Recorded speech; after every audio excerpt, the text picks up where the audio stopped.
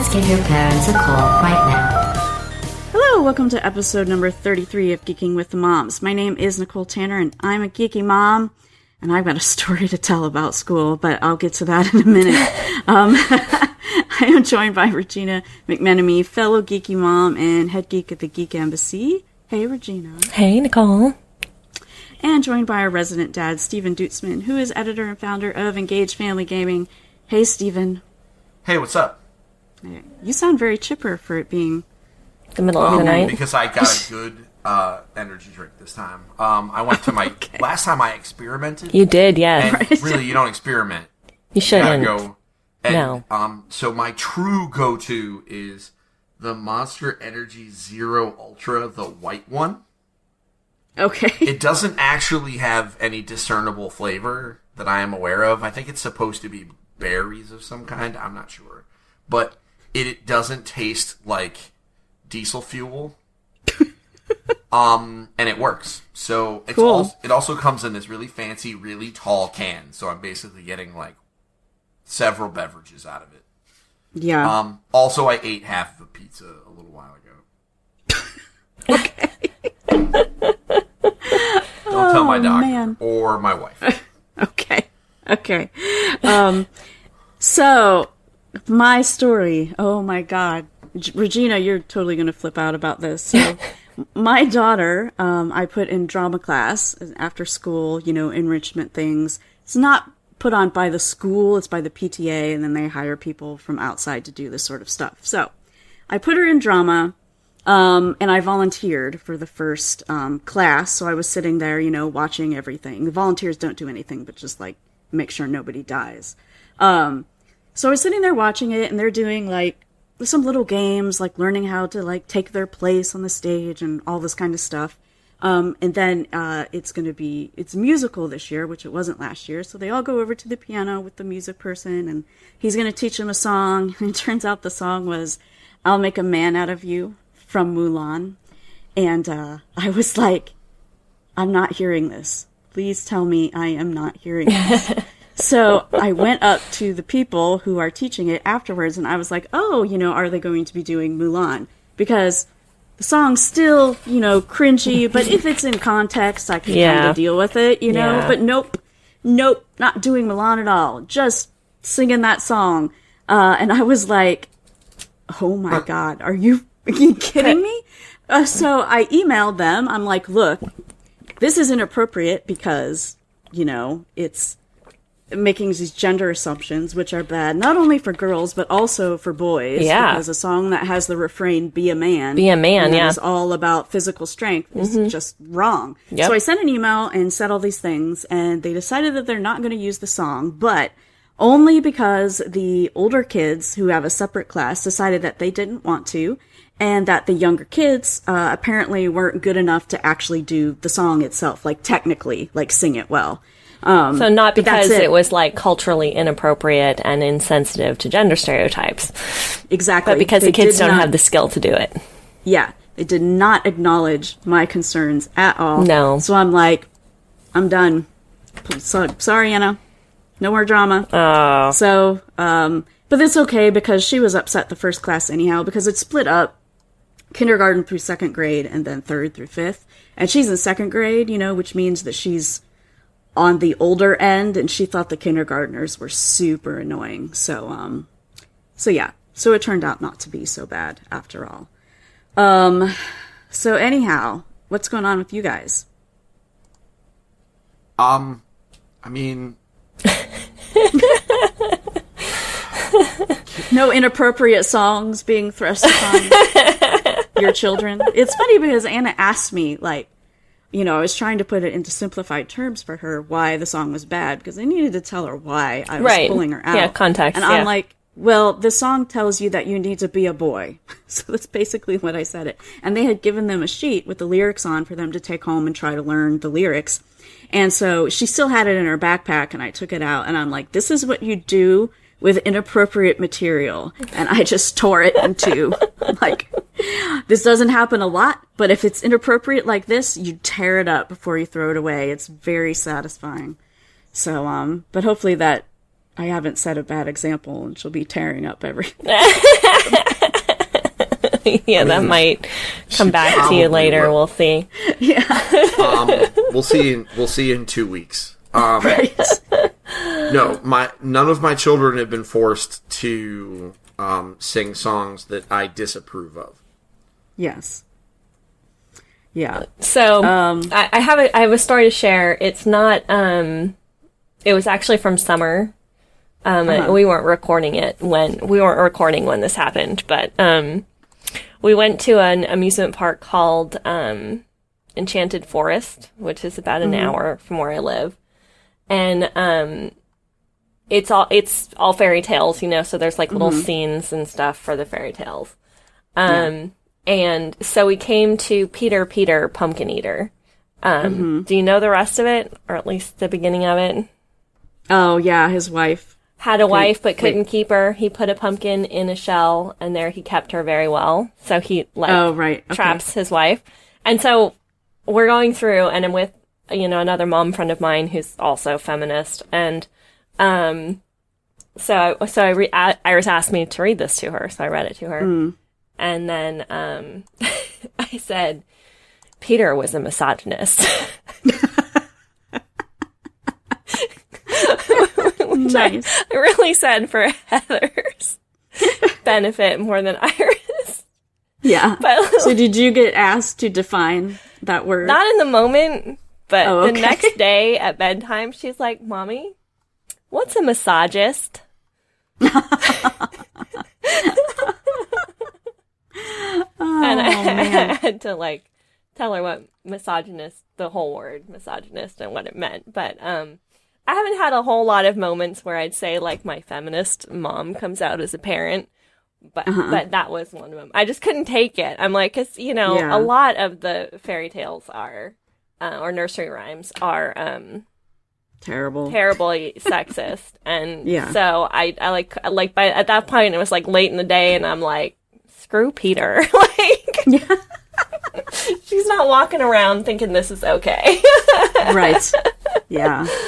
It's when Anna was really little, my mother-in-law bought her this book of it was just a book of nursery rhymes. Yeah. It wasn't full stories. It was just nursery rhymes. And I hadn't been exposed to those things for the longest time. Right, yeah.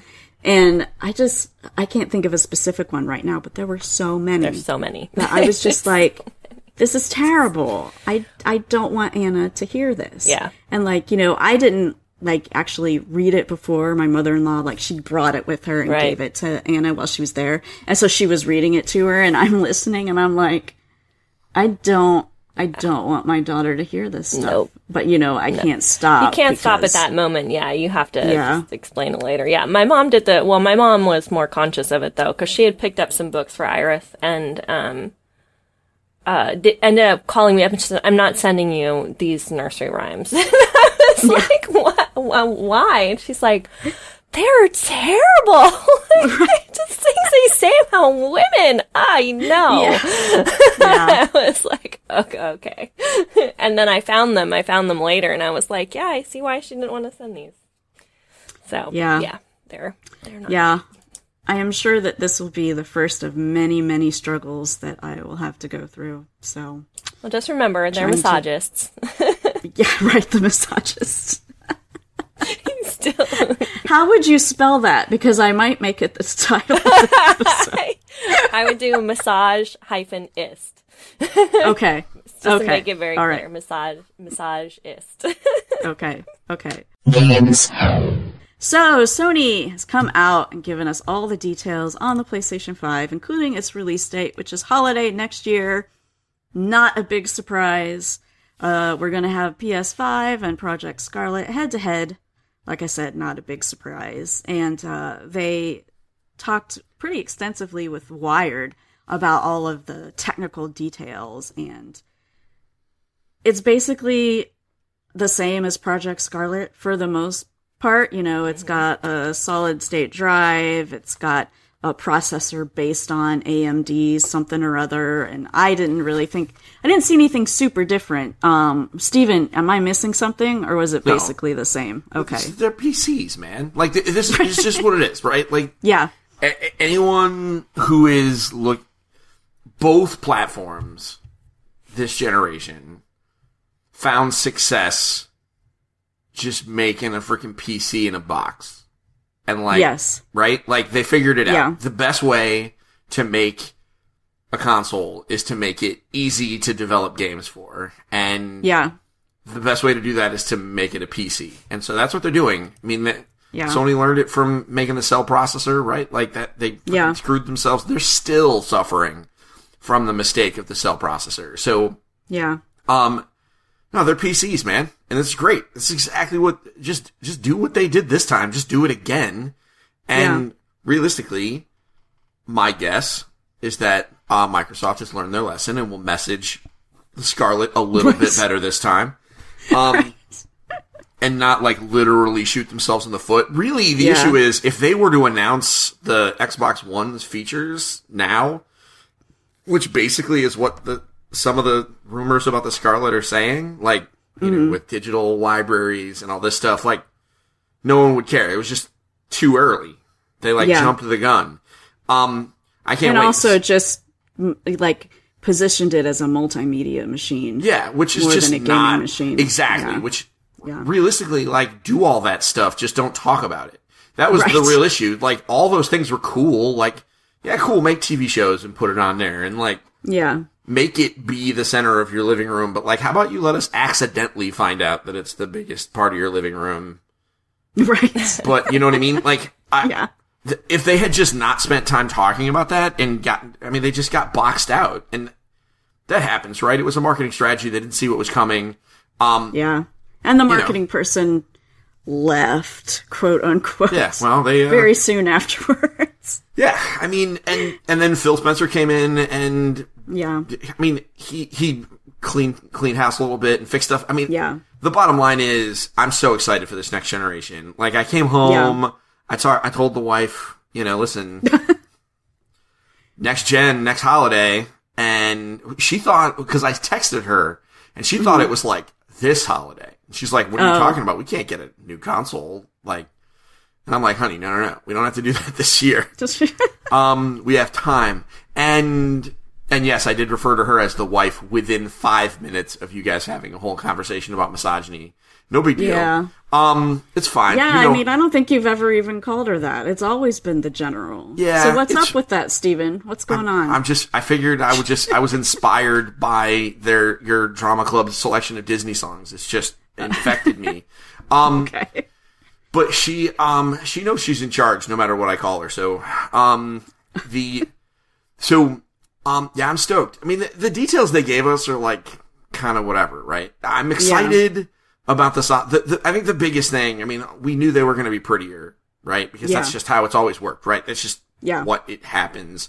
I'm really excited about the solid state hard drives. And I think that's like the real thing that will have a tangible benefit that people will see and understand beyond it looks prettier. We all expect that. But the solid state hard drives, all but eliminating or limiting load times, is a very big deal. I mean, how many people played Skyrim and spent like what felt like a year of their life watching a loading screen, only for that to not happen? Yeah. You know, under the new circumstance. And not only will it not necessarily happen as often, but, you know, playing Spider-Man.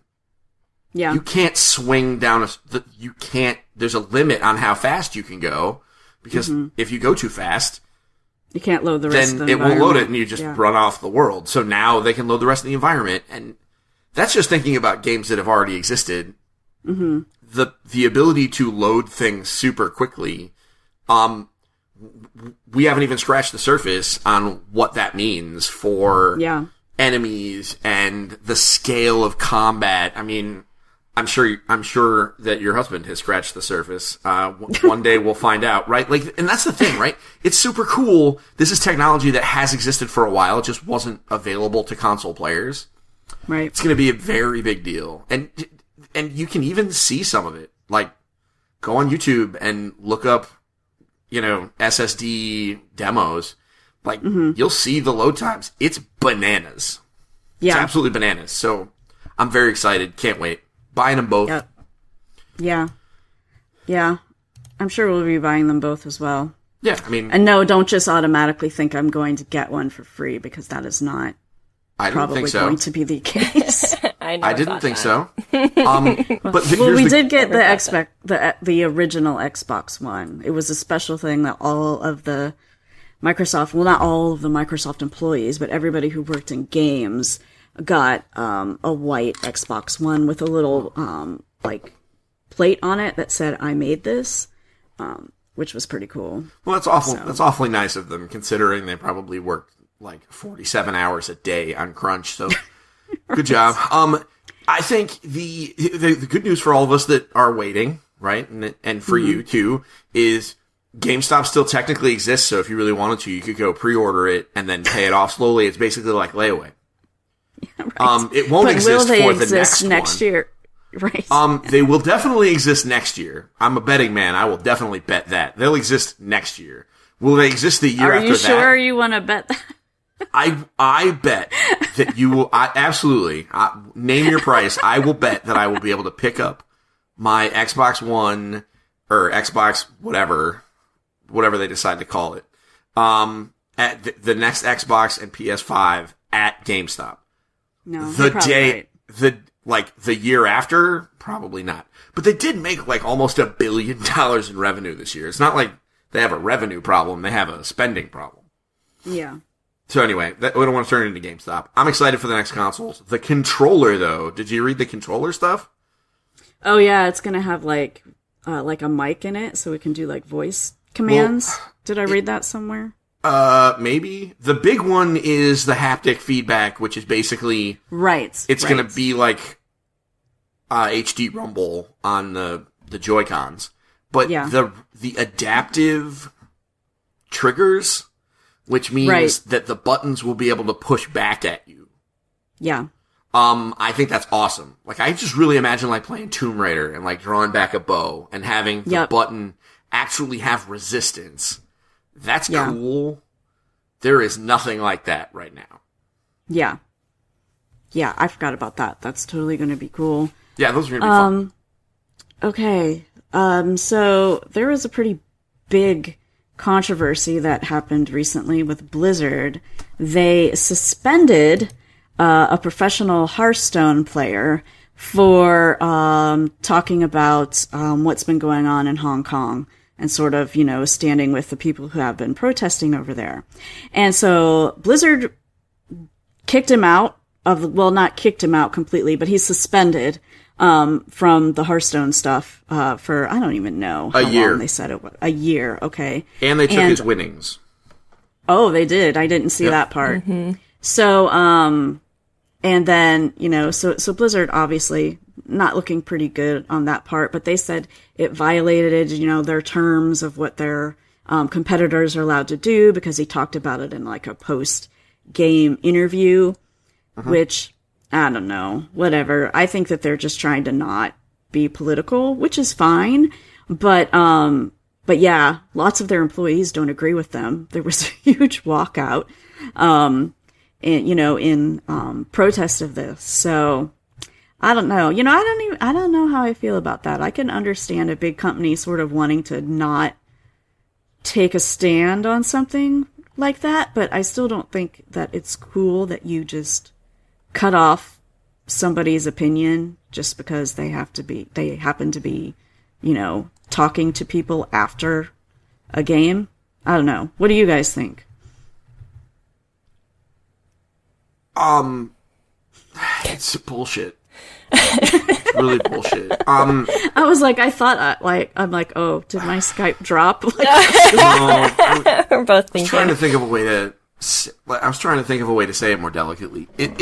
It's bullshit. I mean, here's really what really it comes down to is, it's not that he, protested. He specifically called out the Hong Kong protests, which is a shot across China's bow. Yeah. And so for the first time in my life, I agree with Marco Rubio on something. Like, mark this one down, because he said, because China, and its state-controlled corporate entities like Tencent, etc., have like moved out into the rest of the world, we're kind of living in communist China because they can just they can exert their economic might and censor free speech and free expression, and for an American company to bow down to that is problematic, and it certainly is. It's a very slippery slope. I totally get it, right? Like Hearthstone makes like a third of its money in China, and if all of a sudden it got banned, then that would be a really big hurt to Activision Blizzard's bottom line. But like, come on, man! Like, you're an American company, like you kind of have to live with that, or at least I would think you would. I think maybe, like, it'd be, the dude knew he was getting, I mean, the only other side that I feel about it is, like, protesting isn't protesting unless there are consequences, right? Yeah, that's true. It's not a blog post, right? Like, anybody can just tweet crap, right? So he's protesting, so consequences are a part of it, and they make it part of what it is, right? So he knew he was going to be punished. I don't think he was expecting to lose all his earnings and be banned for a year and thus, like, basically eliminate his career. Like, being banned from a card game like that for a year means never play our game again, basically. Yeah. Because, I mean, they could have, stripped him of his earnings and, like, banned him for a month or something. Like, make it, like, nominal so that they can say they did it. But to ban him for a year is insane.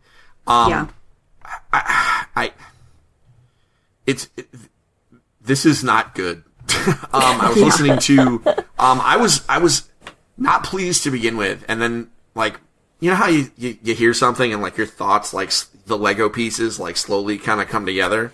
I was actually listening to, Kind of Funny Games Daily today.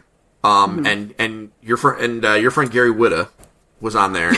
And I don't know if you know, but he has strong opinions about things. Of course he does. Very strong opinions. And he said some things, and sometimes he and I don't see eye to eye. But in this case, like, he really just kind of solidified it for me. Like, for a minute I was like, well, I mean, he's protesting. The punishment is part of that. Like, he's gonna eat shit, but he's making a really big point. This was a bridge too far, and really, like, Blizzard was supposed to be one of the good guys. You know what I mean? Yeah. Like, Blizzard was supposed, like, if Bethesda did this, we'd be like, well, one more stupid thing from Bethesda, right? Like, or if EA did it, we'd be like, well, EA's garbage, like, what do we expect from them?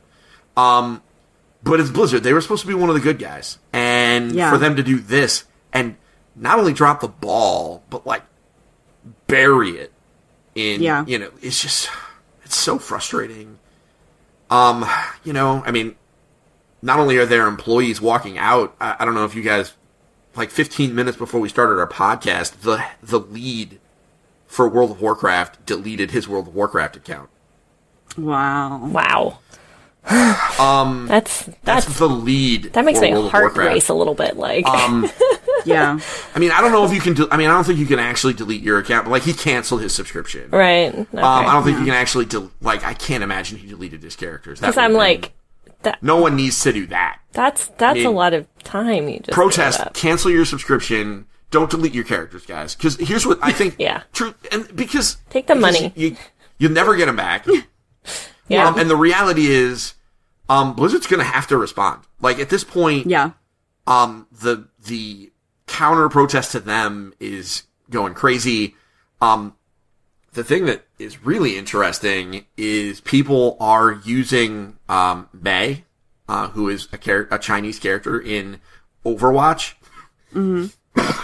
and creating memes and spamming them around the internet where they use her as a symbol of democracy and anti-Chinese propaganda, which, if they do it enough, will make it so that China will ban Overwatch in China.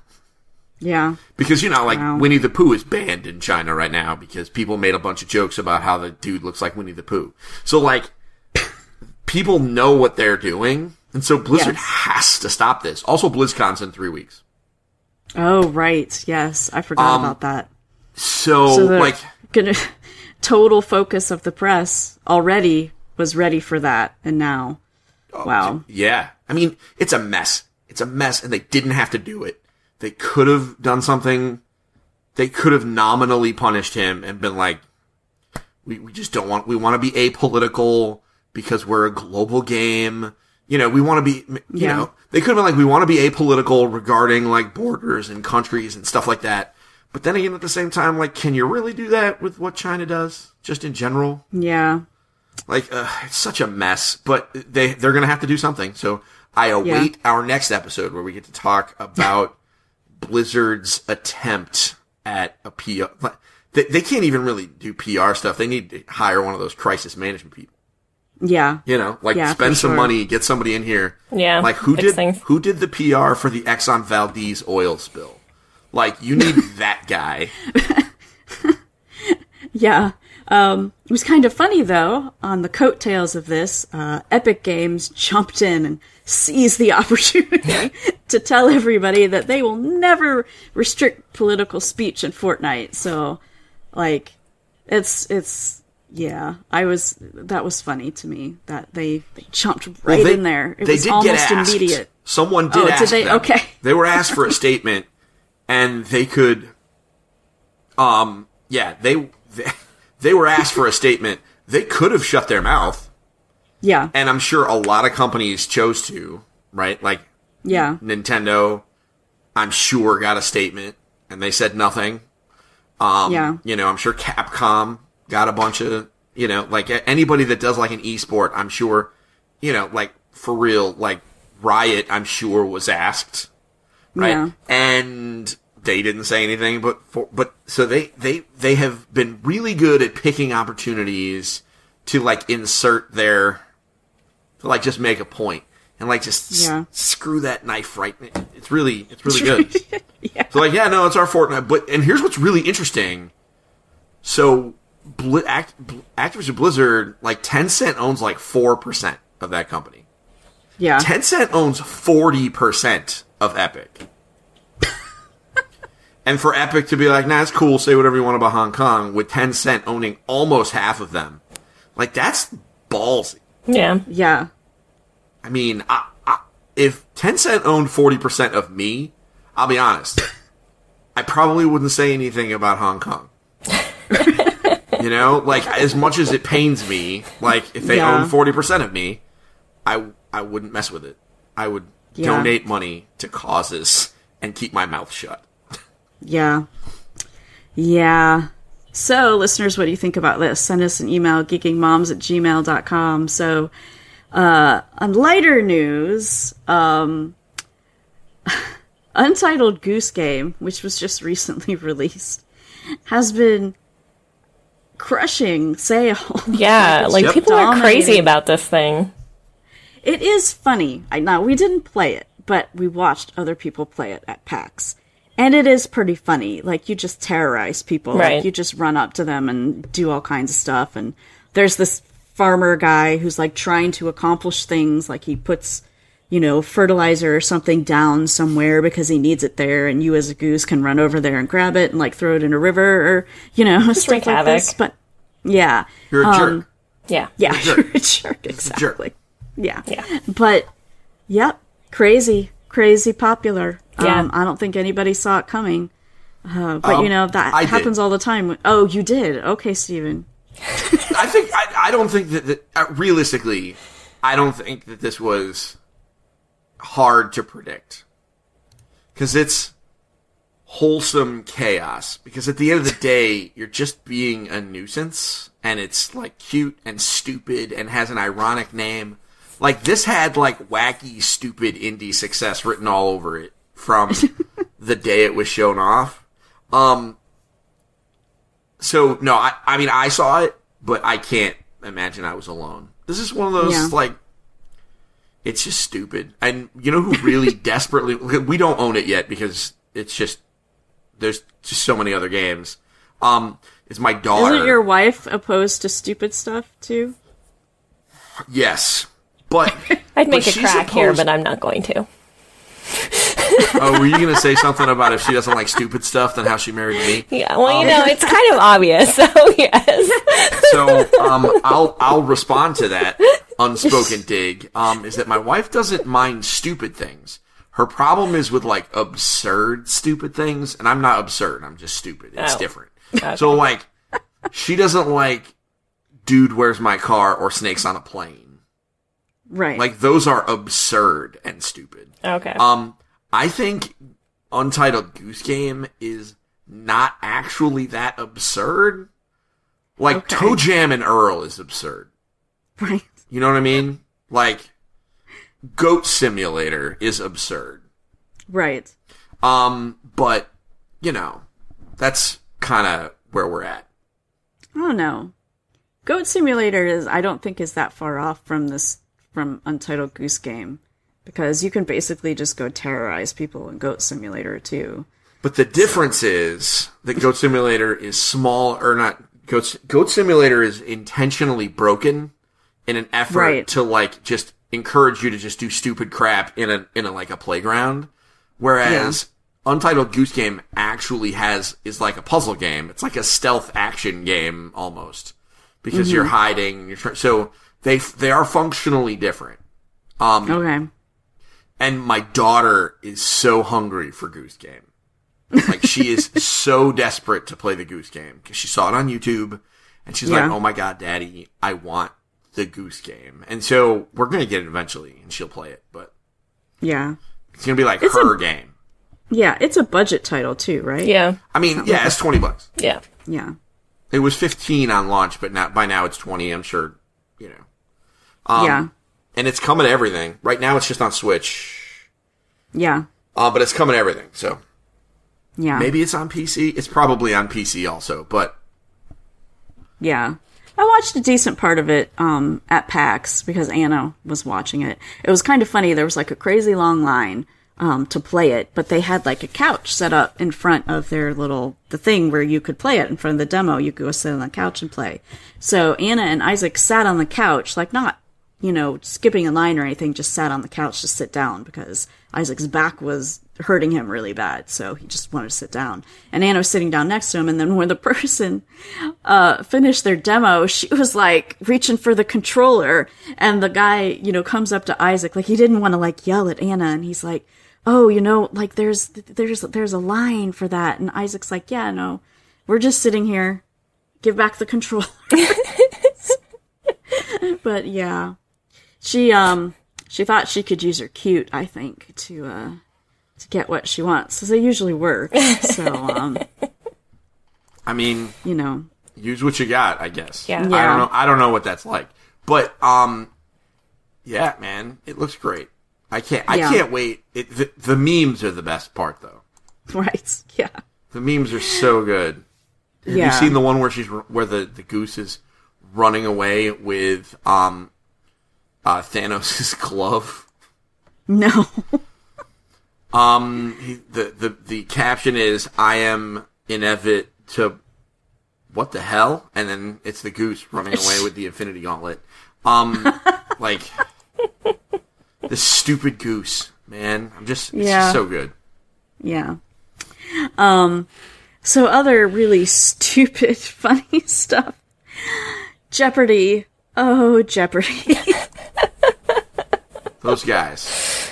Those guys who are so... Oh, man. I can't even think of the words. But anyhow, so what happened is they found a joke tweet that was made by someone. I don't even know who it was. But they basically said that all of the pieces in Tetris had names. And that is complete BS. But Jeopardy turned that into one of their questions or, answers, because the person gives the question, however you want to think about that. But yeah. So, and of course now everybody who knows anything that are gamers just having a field day, having a heyday, field day, just loving this thing. And it's funny. I think it's funny too. But yeah, I mean, how could you seriously? I mean, I don't know, like Orange Ricky. So I will admit that when I saw it, it looked fine. Like I was like, it was made in like the 80s. Like, might have had stupid stuff going on. So I thought it was at least plausible. And then Twitter fixed that. But that's the issue, is that it was so easy to find. Like, a quick Twitter search for one of those names would have brought you to, like, Frank Cifaldi or whatever, being like, nah, guys, I'm looking at the instruction manual right now. It does not say that. Because the instruction manual is, like, online. Yeah. Like, you can see it. So, here's what it really makes me wonder how they write their questions. Like, it calls into the question, like, their process. I mean, they're allowed to get one wrong. I'm sure that it's not even the first one they've gotten wrong. But, you know, it's funny. It's very funny. It is. Yeah. It's almost as funny as, there was a meme a while ago, and somebody told me that it was doctored, but it was somebody, like, the question was about, I think the answer was Sonic, or something like that, and the people's answers were just completely absurd, like Zelda, which is ridiculous because, you know, Zelda isn't even a character that you play, or like Donkey Kong or something like that. But yeah, so typically it's the people on Jeopardy who don't know much about games, but but anyhow, so you know, I wouldn't be surprised if some people that are aware of games but don't actually know anything about it would think that Link was Zelda. That meme is a meme for a reason. There are legit people who think his name is Zelda. All right. I've spoken to these people. You know, or more appropriately, they might not know. They might assume he doesn't have a name. Oh, I can see that. He's just like this. You know, that guy from the Zelda game. Yeah. But there's definitely people out there that think his name is Zelda. Yeah. Because if you've never met somebody named Zelda, you don't know that that's like an actual, like, well, that it's a girl's name. You know? I guess. I don't know. Yeah, I don't know. Let's see here. So, was there anything else in games? Did I miss anything? Let's see. I'm about to topple off my pillow. And there she goes. Yeah. Listeners, in an attempt to place my computer at someplace where I won't disturb my daughter and also where our Wi-Fi network is strong enough for Skype not to drop, is in my living room. And so I have my computer on our coffee table. And so in order to be level with the computer, I'm sitting on a bunch of pillows. And so it's like you're playing It's like you're playing board games in college, like just hanging around the table, and there's not enough chairs, so you're just rolling in with the. Yeah, I wanted to be able to use my good mic and not my headset, hence, which is why I wanted to, have the coffee table set up and not just hold my computer on my lap. But anyhow, so yes, I am perched upon a precarious pile of pillows. Oh, I don't know. I think that needs to be the episode title. Perched on a precarious pile of pillows. That's a great That sounds line. like a title of a book. It does. As far as video game stuff goes, no, I don't think there really has been anything else that particularly interesting. Okay. They delayed Doom till next year, so we gotta wait. That's it. Okay. All right. That's it. I just gave the news. Gotta play it. Okay. Although it comes out the same day as Animal Crossing now. Now that'll be an interesting battle. Doom Eternal v Animal Crossing. Whatever the game is. Yeah. Someone's got to make a meme about that. That's for sure. That's already happened. Oh, okay. Movies and TV. So, this was brought to our attention by our superfan, Jay. Hey, Jay. This probably would have completely not got my attention had he not sent it to us. So anyhow, Disney is going to be using Gina Davis's new tool, which is called, what's the thing called again? GDIQ, spell check for bias, which is basically an algorithm that goes through movie scripts and kind of sees like how many female characters you have, how many LGBT characters you have, and all that kind of stuff. And so it's somewhat controversial, at least with people who are like crazy about Disney and stuff now. Based on this article that I'm reading that he sent us from InsideTheMagic.net. Some of these Disney sites are so crazy. But anyhow, it's amazing. We didn't even realize this until we went to Disneyland for the first time. And Isaac is like, there are so many sites just about how to avoid a line at Disneyland, so anyhow.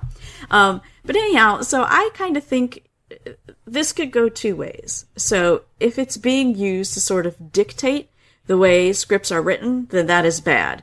If it's being used to just sort of call attention to things that maybe the writers might want to change, then I think that it's completely okay. I don't have a problem with it. I would agree with that as well. I think working within the confines of something is part of the creative process. I don't think is good, but I think it's really important that we do have tools and we use tools that allow us to see bias that we maybe not understand or recognize, just because they're the ways that we've learned to tell stories, the way we've learned to talk about people, the way we've learned to describe people, or whatever it is that it's going, that it's going to identify. I think for that, I think it's a tool like anything else, and it's all about how you end up using it. So, but, we have so much unconscious bias that we don't think about, we don't recognize. I just taught my women's studies students, I told them I was going to shatter their worlds. And I made them watch a video called Stalking for Love. I can't remember if I talked about this already. No, I don't think so. Stalking for Love, which is from a YouTube channel called Pop Culture Detective. And I said, you guys are going to be mad at me when this is over, because it's pretty much going to ruin romantic comedies for you. Because if you pay attention to a lot of romantic comedy storylines have this, like, guy who does what would in real life be creepy. I mean, the examples, Twilight is one of them, and they all laughed at Twilight, which made me happy. But he's like, anything. I like to watch you sleep because it's fascinating or whatever. It's like, this guy broke into your house and watched you sleep. This is not romantic. This is terrifying. It had Groundhog's Day. It had Say Anything. It had, American Beauty. I mean, there's just like, you take it and it's got some romantic component to it, and often there's a stalker involved. Or a stalking plot line. So I think even things like that are so easy for us to just think are part of how we tell stories without thinking about the message and how it's interpreted. So, I think it's good. I think one of the things that Jay had said when he posed it to us was he thought it would curb creativity. But like you said, if it's used to check biases and it's not a confine you have to write within, I think, that's how it would be an effective tool. Yeah. Yeah. What do you think, Stephen? You've been quiet.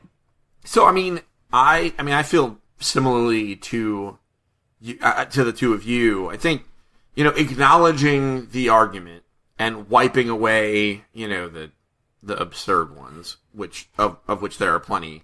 I think a lot of folks are, I can't even say a lot. The few people that have a valid complaint are really concerned about, like, using this tool to disrupt, like, artistic vision, right? And because Disney is a massive corporation that is not really would be expected to try and homogenize things and try and workshop things, right? To death.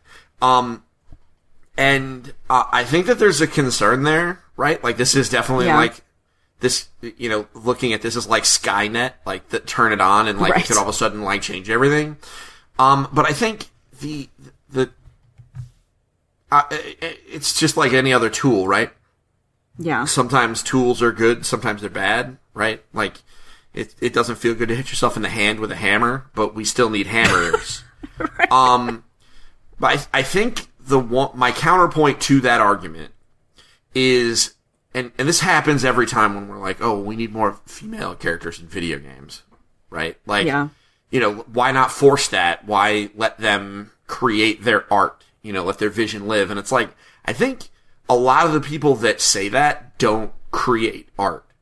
Because, as someone who does, right, I create it for myself, right? Because my fiction is atrocious. But objectively, it's really bad. Cool. But like but there's some stuff that people just don't really care about. And like, I think not everyone is Hideo Kojima that like, right. really desperately wants every blade of grass and every like mushroom that sprouts when you pee on a rock to like be very specific. Like most people care about like 20%, right? And like the guy doing, the team, because also it's not just one, like ignore auteurship, right? Like nothing at Disney is made by one person. Like they don't really care like about the small talk being said in a diner. That's just small talk, right? So like making sure that they're not all dudes is cool, and having a tool to help fix that fixes that problem.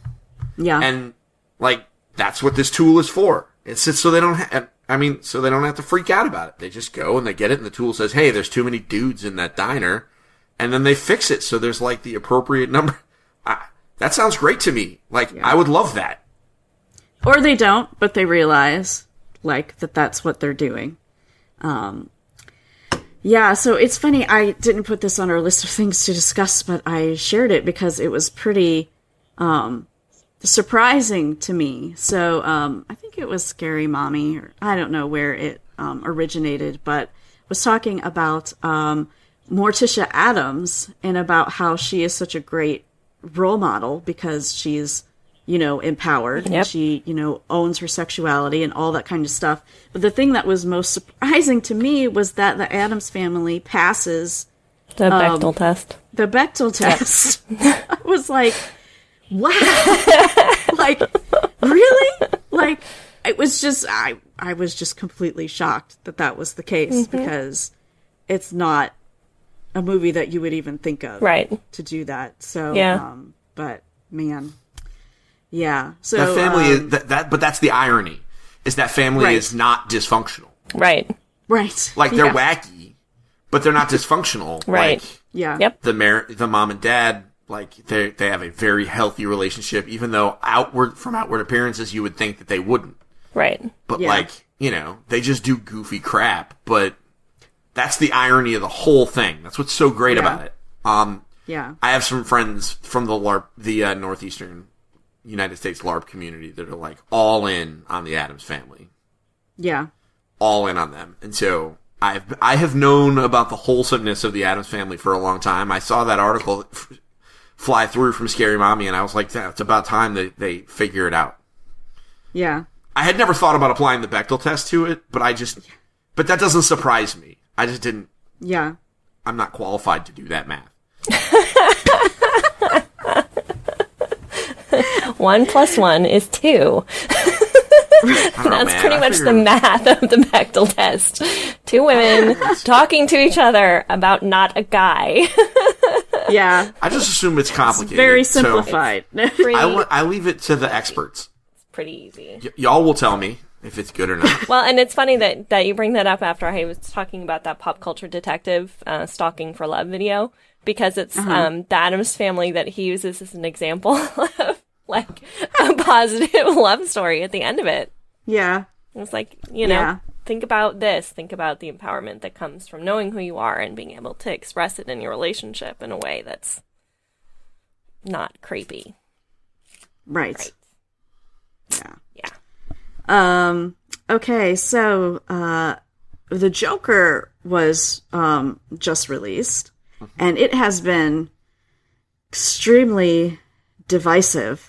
Some people absolutely love it and think it's amazing. Others think it's terrible, and yet still others just are completely unsettled by it and completely uncomfortable with it. And there is one of my friends that went to go see it, said that there were people that walked out of the theater because they were so sort of just unsettled and uncomfortable. Like, it's just like, they needed to remove themselves from that situation, which if you're going to have that kind of problem, then hooray for you noticing that you need to remove yourself from that situation. So I haven't seen it yet. I want to. I mean, it's always seemed interesting to me since I saw like the first trailers for it. But I kind of want to see it more now because of the controversy. Well, for a few reasons. Because of the controversy, and also because Peter Travers, long time movie reviewer for Rolling Stone, our opinions seem to line up on lots of things, and he just gave it a glowing review. So I'm interested. I assume neither of you guys have seen it. No, I have no intention. No, I have. Yeah, I probably won't either. I will not. Yeah, I will not see it.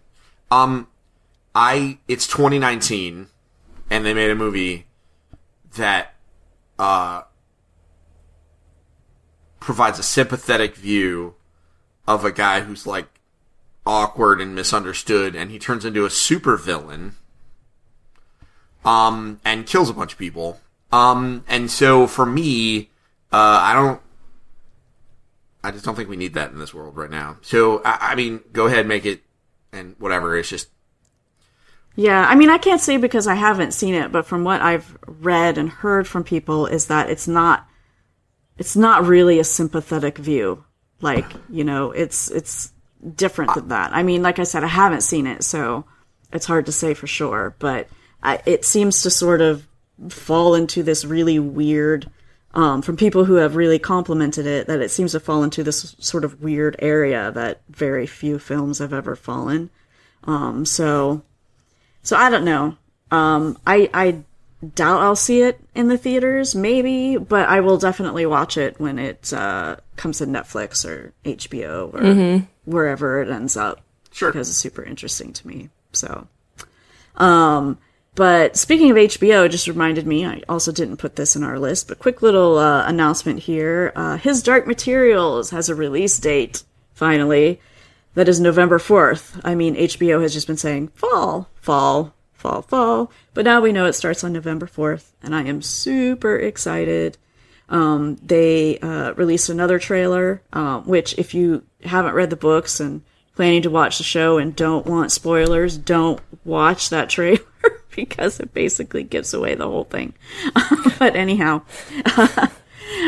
but if you're excited like I am and have read the books and sort of know what happens, then watch it because it just makes you more excited. So very much looking forward to that. Steven, I know you said you never read the books. Regina, did you read I them? started the first one, and I don't think I finished it. Not because I didn't want to, but I don't know. That seems to be my pattern lately. I get started, and I don't finish things. Yeah. I'm super excited about that, though. Are you going to watch Yes. the television show, then? Okay. Yes. That'll make it easier that way, then. I haven't been watching the trailers because I don't want to bias myself on it. I just want to jump in and watch it when it comes out. So. Yeah. So let's see, what else? Stranger Things 4 was officially announced. It's not news that there's going to be a 4th season of Stranger Things. Although the announcement was just a teaser with the logo. There wasn't really anything else going on there. Although the creators, I think, have been doing interviews here and there. I haven't read any of them because, honestly, I have lost interest in Stranger Things. We sort of had this conversation before, but yeah, lots of people are excited. I'm like, nah, whatever. Anyhow. I don't know really how they can do it, but I mean, it's cool, whatever. Well, I mean, the third one ended in this huge cliffhanger, so there's plenty for them to do. It's just, I'm just sort of over it. Well, I was actually kind of over it after the first season, but now I'm super over it. Yeah. I'm so over it I didn't watch the 3rd season. Hey, you know what? You did not. I was just kind of like, the first season I was all in, but like you said, once we knew what the monster looked like, it lost its appeal. And the second season, I appreciated the development of some of the characters, but not enough to be like, oh, let's see what happened to so-and-so. So, yeah. It was so bad that when we started watching season 3, I was like, I don't really remember a lot from season 2. Like, I remember a ton from season 1, but I was just like, wow, that tells me exactly how impactful watching that season was. But the first one, still awesome. Which is kind of funny. We were starting to shop for Halloween decorations because Halloween is my holiday. We don't really celebrate many holidays at all, so we just go all out for Halloween. So I'm super excited about that. We just got a giant fuzzy spider, and I saw the pic of that. We got a web that we're going to, like one of those huge ones that you attach to the side of the house and you pull it out and it covers like the whole yard. So super excited about that.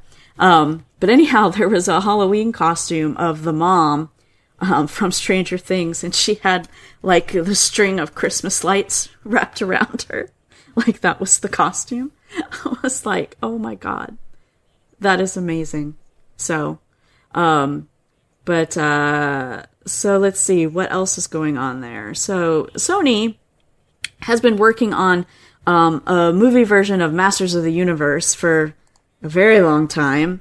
And now they're thinking that maybe rather than releasing the film in theaters, they may just put it straight on Netflix, which is an interesting thing and actually seems like kind of a trend. Yeah, I mean, it's super interesting to me because, like, it could really change the whole dynamic of sort of going to the movie theater, because seeing a movie is super expensive as it is. So, you know, if you can just sit and watch it on Netflix, then I don't see any reason to go to the movie theater very much. I mean, it's cool. Like, we go sit in the big, crazy Dolby cinema to watch things.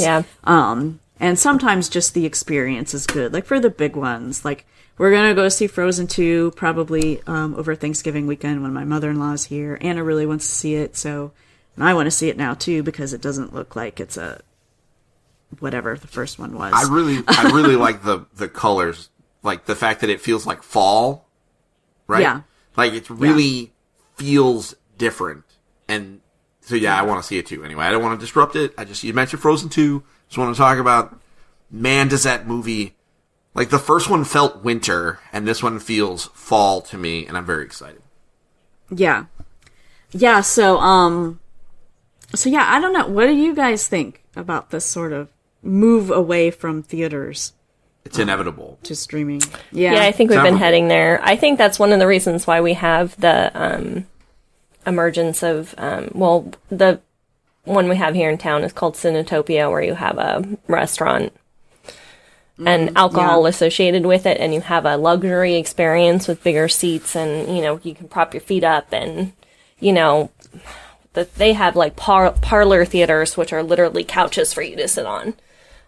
They're really comfy and soft pillows and stuff, so, I think that that's one of the reasons why those came out, because, like, getting you out of your house is harder and harder. Yeah. And the last time we went, what did we see? Isaac and I went by ourselves. Oh, it was Chapter 2. Yeah.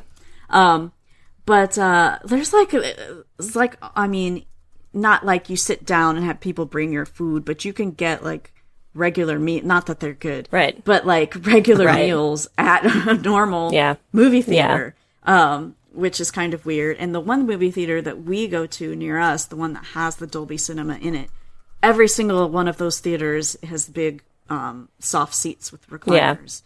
Every single theater. They don't have any of the old style seating anymore. But they had to do something. They had to do something, and I think that's part of what it is. But then it's also gotten more expensive because, like, I watch the tickets continue to creep up, and so, like, the one here has Tuesdays is, like, you know, a discount day or something like that, so it's $5 off or something. Well, $5 off is still, you know, $10 or, you know, per ticket. So I don't know. I sat when I took Evan to go see Endgame, we sat in like a regular seat. And it was the first time I'd sat in a regular seat in a very long time.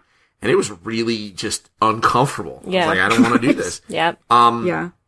They don't have any like restaurant movie theaters near me yet. That just hasn't found its way to Connecticut, but I'm sure it's coming. I'm sure it will. I mean, I don't know if you guys, I'm sure it will. I don't know if you guys saw, like, there was a chart that talked about how, movies are making like record money, Yeah. but fewer tickets are being bought now than they ever have been in the past. Right. And it's just because tickets are so much more expensive. And unique viewers is probably, I didn't see the stats, but I bet unique viewers is going down too because of the number of people who go multiple times. It's inevitable. This is, moving into the digital space where, it's cheaper to just make a movie. You don't have to put it on a big screen and you can just throw it right to Netflix or to your own streaming services. I mean, straight to Disney Plus is going to be a thing, right? Like, and it's going to be a lucrative thing, so. Yeah. Yeah. And I'll watch E-Man it's on Netflix. Right. Yeah, I mean, it's funny too that HBO and Netflix, all those guys have had really, really great, original stuff, which I think has sort of propped up them and made them respectful, because I remember when I was growing up, if there was a movie that was like straight to DVD or straight to VHS, that was like a sign that it was a really terrible movie. Like, I don't know, did you guys have that experience too? Yes. Yeah, so, but anyhow, but like I said, straight to Netflix is, because they've had so much good original stuff. Yeah. So, Stranger Things being one of them, at least the first season. Do you know what's interesting is it's being filmed, season 2 right now is being filmed of Umbrella Academy. And that show was actually, was only beat by Stranger Things season 2 as in terms of viewership. So that's nuts, because I thought that Umbrella Academy was more of a niche thing. Yeah. But apparently, no, it's super popular, which is cool. Yeah. Because I really liked it. I can't wait for the next season. Yeah, I'm looking forward to that one, too.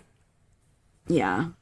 But we got season 3 of The Dragon Prince coming. And if you haven't watched The Dragon Prince yet, I'm just going to throw this out there, folks. Yeah. Dragon Prince is really good. Yeah, I know one of the creators behind that. He used to work at the game developer that I worked at. Are we surprised? Nicole knows everyone. No, I know.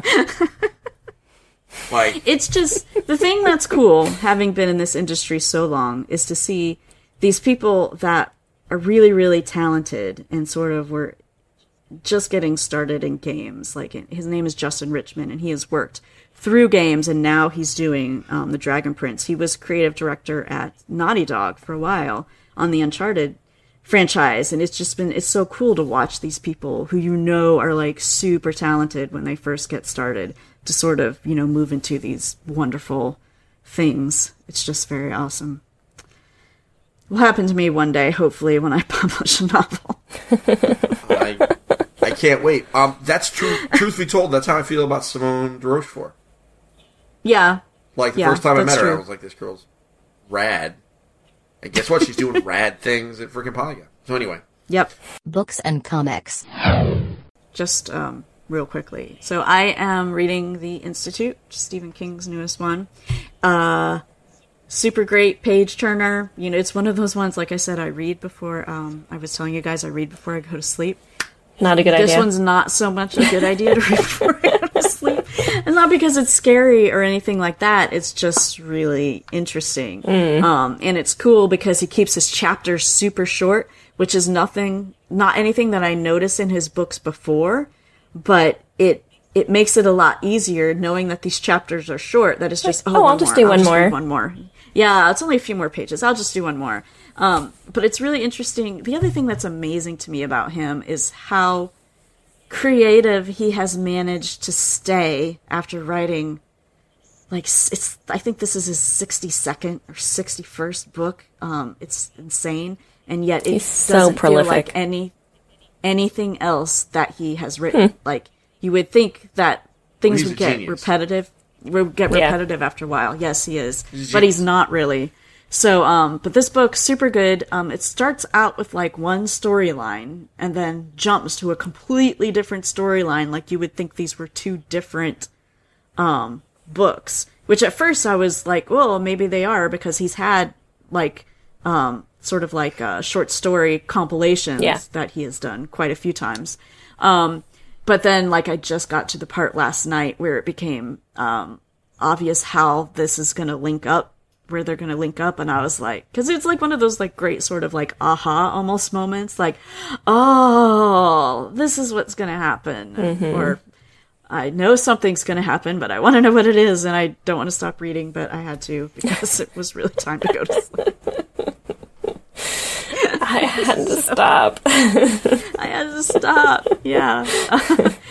So are you guys reading anything? I'm still reading because internet. Yeah. I'm slowly plotting my way through. I'm really trying to relish it. It is. And the main thing is, I'm hungry. There's a whole chapter on memes. Nice. And I really want to get there. But man, part of it, I'm getting ready for a LARP this weekend, and so that has stolen a lot more of my time than I expected for a lot of really stupid reasons. None of which matter to the people listening to this podcast. If you want to know, find me on Facebook. I'll tell you all about it. The minutia of preparing for a LARP event. Man. It's incredibly, like, just, oh god, I'm so, I have created 7 spreadsheets for my LARP in the last 3 days. What? What? Well, okay, so let me just do it. So the game is ending.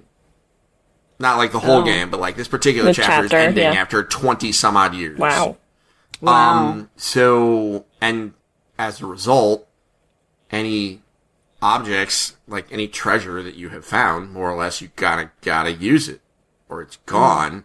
And we have more than we realized, and so we are trying to find ways to use it as efficiently as possible, so that we can get the most out of it moving forward. Meanwhile, we're preparing, because it's like, you know, the final, like, quote unquote, final battle, etc. Also, I've decided that, I'm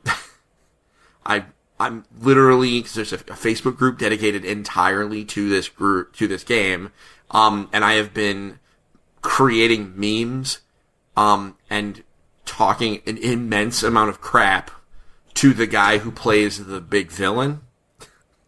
Okay. To the point where, it's just so dumb. I just keep saying that I'm going to kick the crap out of him, and it's really funny because we like each other, but you wouldn't know if you just read it. It's really funny. Yeah. It's really funny. But so 7 spreadsheets in the last 3 days. Insane. This is what nerds do, guys. This is like, you know. It had become a joke between myself and Isaac, like, because he's always making spreadsheets for everything. So so is Chris. I swear it's a programmer thing. They're just like, I'll just make a spreadsheet. I'm like, why? So, it got to the point where he would come to talk to me about something, and I'd be like, let me guess, you made a spreadsheet. And he would always be like, yes. Yes, I did. But yeah, if it's a programmer thing, Stephen, you have missed your calling. Right. Yeah, no, I don't think I'm detail-oriented enough to be a programmer. It does take a lot of attention to detail. That's for sure. You guys know I have, like, wicked ADHD, right? Yes, like, I would have a real hard time coding. Yeah. All right, well, is that it then? Yeah. I think so. Okay. All right, cool. Well, then that wraps it up. Thanks so much for listening. If you have questions, comments, or any other feedback, you can send an email to geekingmoms@gmail.com. We also have a Facebook page, and that's our handle on Twitter. I write for the Geek Embassy, and I actually have written recently. Yes. need to write again. And I have been doing my solo podcast, Geeky Thrones Girl. I need to do an episode this week, but I have gotten back into that. And I will be on 2 panels at Geek Girl Con, one of which will be with Regina. Yay! About the portrayal of women in Game of Thrones, and the other one is about grief and fandom, where I'm going to get to talk about how sad the show ending made me. The fact that the show ended, not the ending of the story, because I didn't have a problem with that. But just and I just wonder what the response is going to be to me not having a problem with that. I am really curious as to what this whole experience is going to be like, because the ending is going to come up. And so I'm really, really curious to see if as many people are going to be upset with it as you would think based on, what you see online.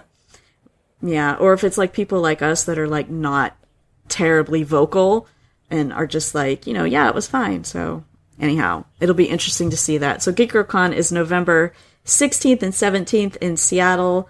You should totally come check it out. Besides seeing us speak, it's a really cool show. It is. So, the best con. Yeah, it is. Sorry, it is absolutely sorry, the best every con. other con, but Geek Girl Con wins. Right. Yep, for sure. And my handle on Twitter is at Nicole Tanner. Regina, head geek of Geek Embassy. Like I said, I'm writing at least a little bit. And you just brought Game On Girl back. I did. Well, yes, that's my news. So I teased this last time. Yeah. I've been trying to figure out how to merge Game On Girl and Game On Girl on the Go. So I have merged these streams, which, Ghostbusters told us not to do. But I did anyway. And I'm still figuring out a little bit of the details of it, but yes, it's morphing. It is doing some weird things on Facebook, but, there's a lot of episodes. There's 150 episodes of Game On Girl, so it's currently going through sifting through and bringing the new, content into the anchor feed. That was what I was waiting on, doing that before I did any more content, because I wanted them to be the same feed. So that happened. Yeah. And what else was I going to say? Oh, so I just got invited to speak at, or to do a panel at Jet City Comic Show, which is in Tacoma, the end of October. The 26th, I think it is, Saturday the 26th. Yeah. So Isabel and I are going up for that, and I might invite Nicole if you're interested in being on a panel. I need 2 more gamers, so yeah, if you want to come down for that. Yeah, I mean, if it's in Tacoma, I would have to double check dates, but Tacoma is doable. Yeah, I mean, it's it is very much doable for me to just drive down for the day, because we drive down there for the pinball machine thing. It's a very Jet City is a nice show. It's small. It's really small. We did one day the last time we went for it, and it's a nice, very comics, very small indie comics focused show. But had some fun stuff. So if you could do that, that would be fantastic. I will shoot you an email with the date so you can check. Yes. All right. Awesome. All right. And Steven, editor and founder of Engaged Family Gaming. What's going on, Steven? Have you been doing anything with EFG since you're so immersed in preparing for LARP? We launched another podcast last week. Cool. It's called the EFG Arcade, and it's literally it's all about Apple Arcade. And it is the EFG Apple Arcade Game of the Week. And it's just me and one of my kids every week. We are going to choose a game and talk about it. So the first week it was What the Golf.